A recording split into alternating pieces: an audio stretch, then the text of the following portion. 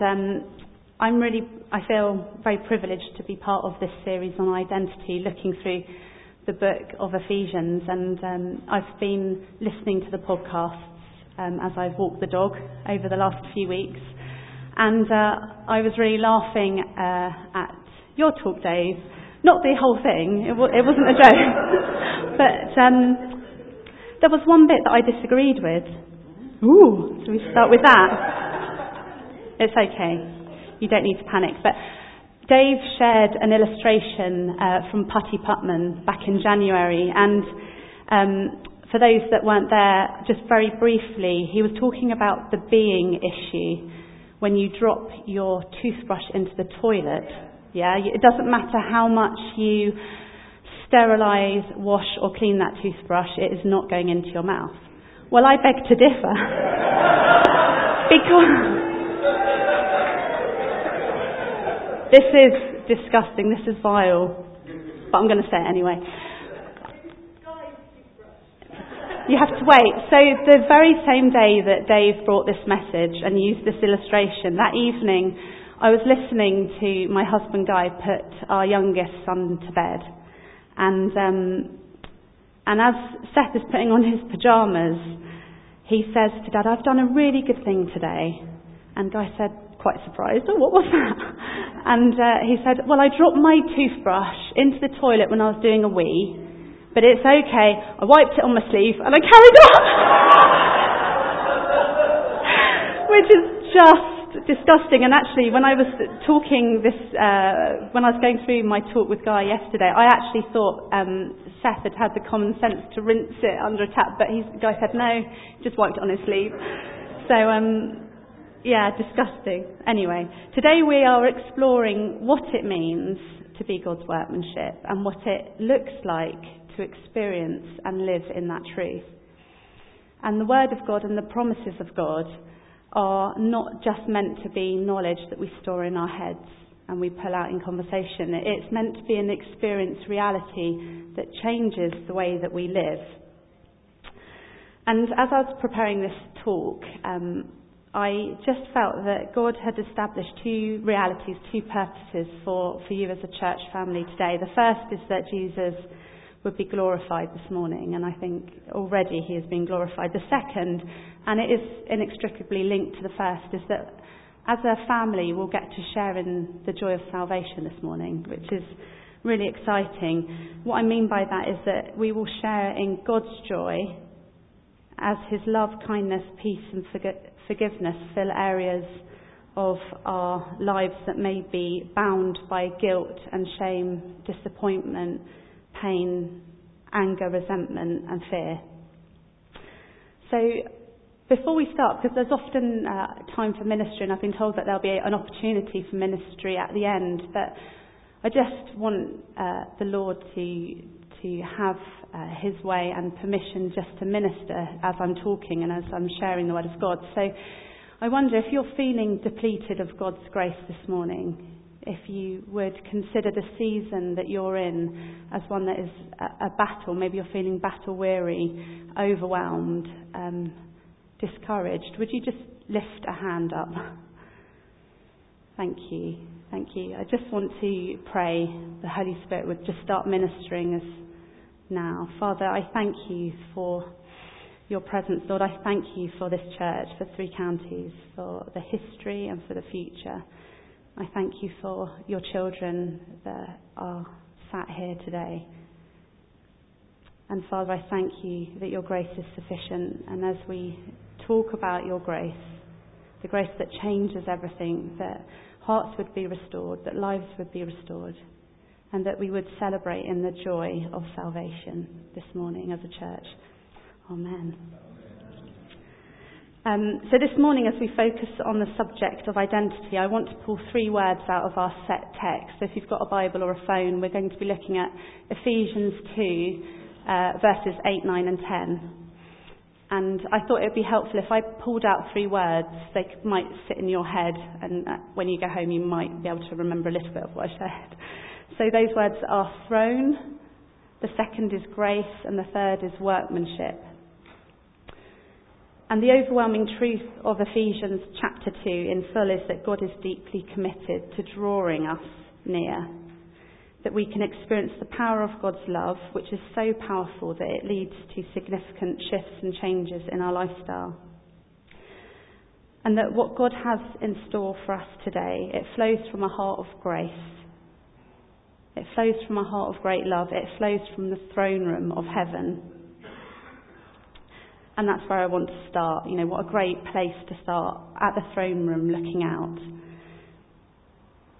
And I've pulled through Ephesians 1 and 2. I've just pulled 3 sentences that just help us as we imagine being in the throne room. This is the biblical fact, this is the biblical truth of our place, our permission, our invitation into the throne room. According to the counsel of his will, God predestined us to receive an inheritance. Through Jesus and with Jesus, we are now seated in heavenly places.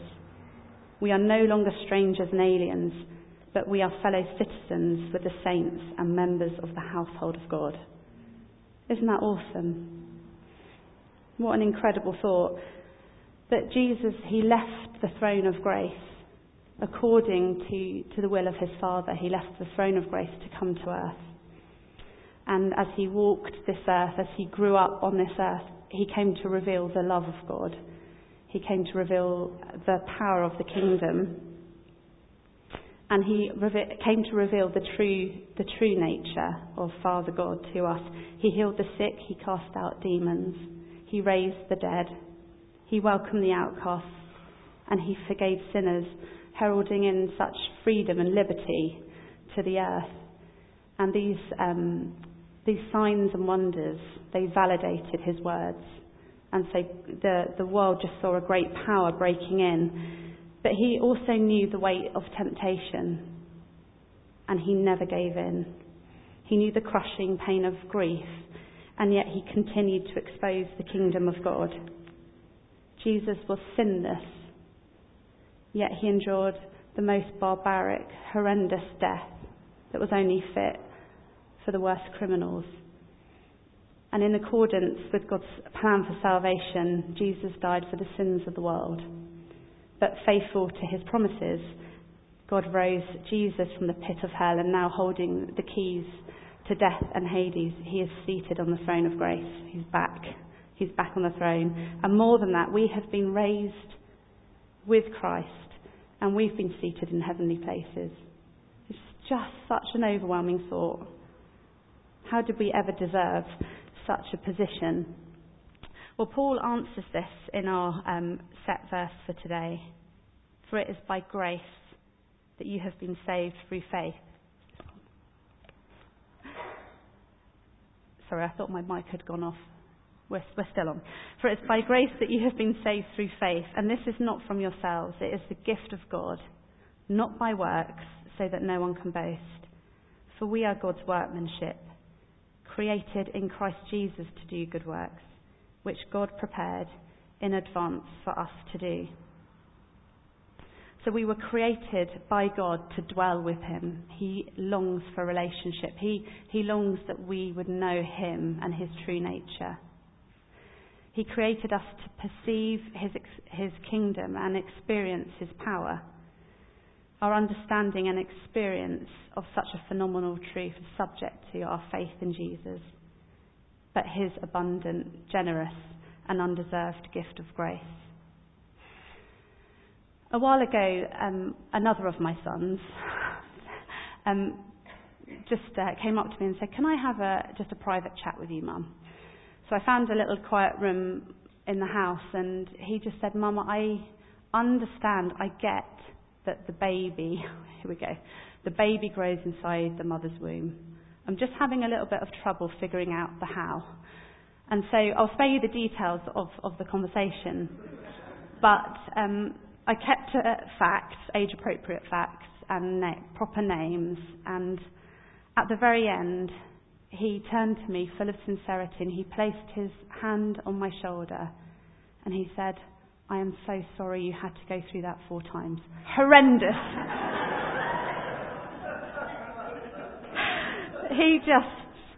The reality for my son is that his knowledge of sex, I'm relieved to say, is not based on experience. And I think sometimes that can be true of Christianity in our walk of faith, is that we know that God is a gracious Father. We know that he has lavished grace upon us. And yet we can go through our life, our Christian walk, never really experiencing the power and the freedom that brings. And I had the privilege of meeting with a lovely lady a few weeks ago, and she became a Christian when she was a very young girl, and she's now in her 70s. And she shared her story, which was just a heartbreaking childhood of abuse and neglect and rejection. And I just sat there, my heart was breaking as I heard her speak, but she was just so full of joy. And I said to her at the end, at what point in your life were you aware of the grace of God? And she said, actually, it was only a couple of years ago, and it changed everything. And I know from my own story that is the same, that this revelation of grace, even though I'd been brought up as a Christian from a young age, at the time where I looked least like Jesus, the Holy Spirit came in. My eyes were open to my depth of sin, and at the same time my eyes were open to the glorious righteousness and beauty of God. And in that moment I knew that something totally supernatural that I could not have received from anybody else or anything else took the guilt and the shame and the sin and poured into me a righteousness that I still to this day don't fully understand, but it's amazing and it does change everything. The same was true for Martin Luther. Pre-Reformation, he dedicated his monastic life to striving to uphold a standard of righteousness that he believed would be pleasing to God. And he, in spite of maintaining and honouring different monastic disciplines, he says this, that he would have martyred himself to death, what with the vigils, the prayers, the readings and other works. This might be familiar, this next bit. And yet my conscience would not give me certainty, but I always doubted and said to myself, you didn't do that right. You weren't contrite enough. You left that out of your confession. The more I tried to remedy an uncertain, weak and troubled conscience with human traditions, the more daily I found it more uncertain, weaker and more troubled. And then he was asked to become a lecturer, and during around 1511, as he was pondering and wrestling with his theology on righteousness, he had his moment of breakthrough revelation. And he realised that the love of God does not find, but creates that which is pleasing to it. Rather than seeking its own good, the love of God flows forth and bestows good. Therefore, sinners are attractive because they are loved. They are not loved because they are attractive. And Paul, in many of his letters in the New Testament, he repeats this sense, this truth that we can't work enough for grace. We can't pay for it, and we can't cheat or trade our way out of sin. We are not saved by doing good works, but we are saved for the purpose of doing good works. Which brings me on to the third point. So we've had the throne, where we belong, where we should be perceiving the kingdom, and where we should be pulling down the resources of heaven in order to live a life on earth that reflects the glory and the beauty of God. Second, we had the gift of grace, and now we have workmanship. What does it mean to be God's workmanship? Paul uses the words, and I'm going to pronounce it terribly, poiema. Say it quickly, it sounds okay. This means the masterful creativity. We are masterpieces. And it's where we get the English word poem from. And when we consider poets such as Dickinson, Yeats and Eliot, that they were masters in their field, it's hard to accept that their workmanship and their writings were limited to the borders of their imagination and their experience. And the same is true of these amazing masters, painters, Leonardo, Da Vinci and Rembrandt, that they're just exquisite paintings, and yet they're limited to their skill and technique. The same can be true of songwriters. But when God imagined you and I, what he saw conceptually became a reality. that each person in this room has been uniquely crafted and formed, that you are uniquely chosen and loved, and out of all of creation, we are the pinnacle. And Paul writes that we were created to do good works, which God prepared in advance for us to do. And as God's loving kindness draws us near, as we dwell in the throne room, as we lay down our own strong wills and we pursue a relationship and a desire to want to know Jesus more, we are met with his grace, and we are also filled with his transforming power. That transforming power, Paul talks a lot about this throughout Romans, that we are being transformed into the likeness of Jesus. But we can oppose it, and we can challenge it, and we can reject it. Such is God's heart of love, that he gives us the freedom and the free will and the choice to do that. But the grace that saved us is the grace that sustains us. The grace that saves us is the grace that sustains us. The power that saved us in that moment of salvation is the same power that will sustain us on our journey through transformation. And transformation is a lifetime. It takes a lifetime. It can't be rushed. And we are formed in the furnace. For those that raise their hand, perhaps you're in a testing season at the moment, and we just need to come back to God each day, because we need his grace. It says that his grace is sufficient for us, but we need to receive it, and we need to experience the power and the freedom that that brings. The good works with which we, as God's workmanship, were predestined to do are inseparable to that new character, that new restored person that we became when we received Jesus. And Paul, very helpfully, he writes out a list of what it looks like to be his workmanship, to do what it looks like to do those good works. And Philippians 4 verse 8, it says that whatever is true, whatever is noble, whatever is right, whatever is pure, whatever is lovely, whatever is admirable, if anything is excellent or praiseworthy, think about such things. And I know, Dave, you touched upon the thoughts and the renewal of your mind last week, and I was really pleased that you stopped when you did, because I've got a little bit more to say on it. I was on a retreat just a couple of weeks ago, and that retreat was just dedicated to introducing and developing spiritual exercises that would cause us just to slow down, to quieten our minds, and just to make us aware of hurry and striving and pleasing others. And I listened to Elaine's podcast, and there was just a part of her series, her talk, that really spoke to me, and it was when you were talking about coming back from the Middle East and transitioning back into the UK, and just being paralysed by that overwhelming sense of hurry and striving. And that phrase you used, "it doesn't have to be this way," that resonated with me. That's so powerful that God would speak. It doesn't have to be this way. Well, one of the days on my retreat, all of those that had been there, we participated in an 18-hour silence. And as those hours fell before me, I braced myself for what would be my most difficult challenge yet, which is to remain silent. And I'd been quite strategic, and I thought, if I sleep for most of it, I can get through this.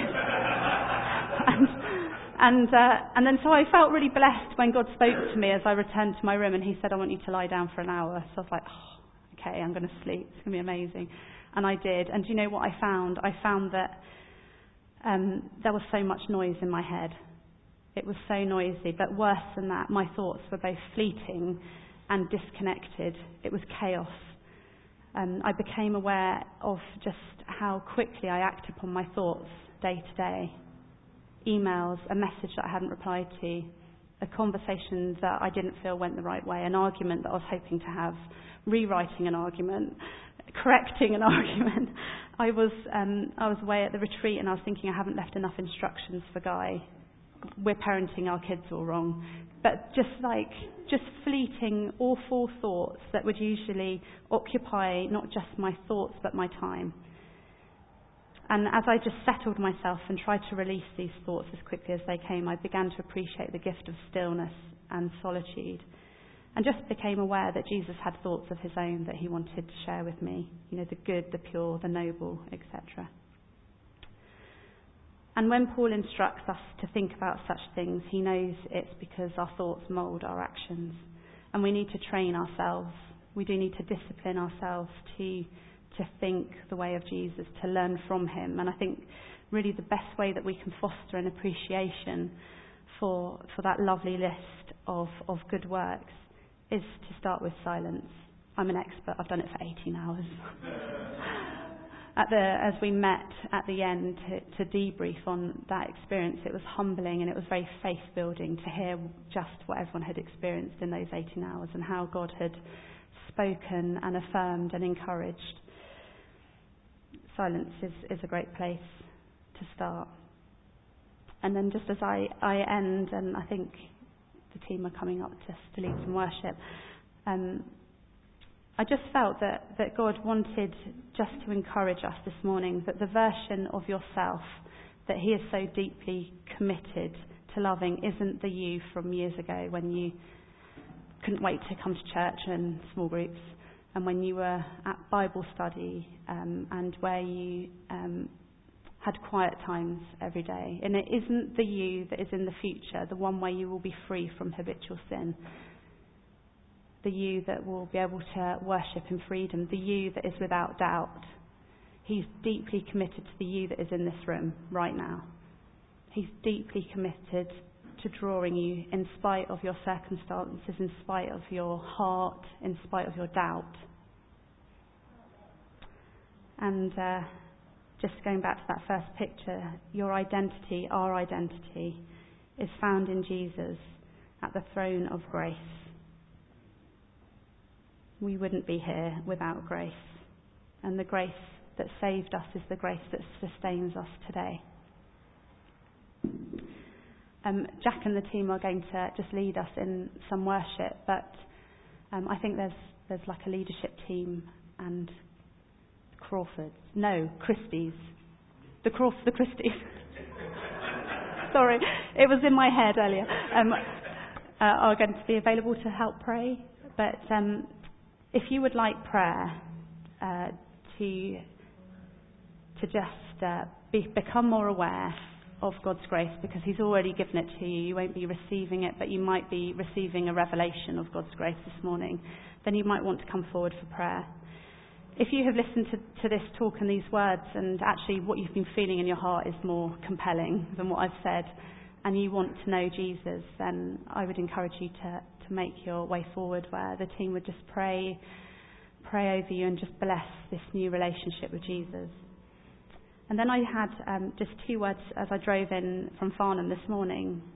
The first is that there is somebody that you just seem to be so overwhelmed and paralysed by fear that you don't even know where to begin with grace. That when you're quiet, your thoughts just become flooded with fear. And there's good news for you today, because we can take authority over that fear through the death and resurrection of Jesus. So please come forward if you respond to that. And then very randomly, I saw somebody making a date in their diary for this week, and it was with the bank, and I think it was almost like a business proposal, and there was just maybe a little bit of uncertainty about how you should present that, and I felt that God was going to just bring insight and strategy into that process. So if that's you, then come forward. But should we just worship, and then if you want prayer, come forward.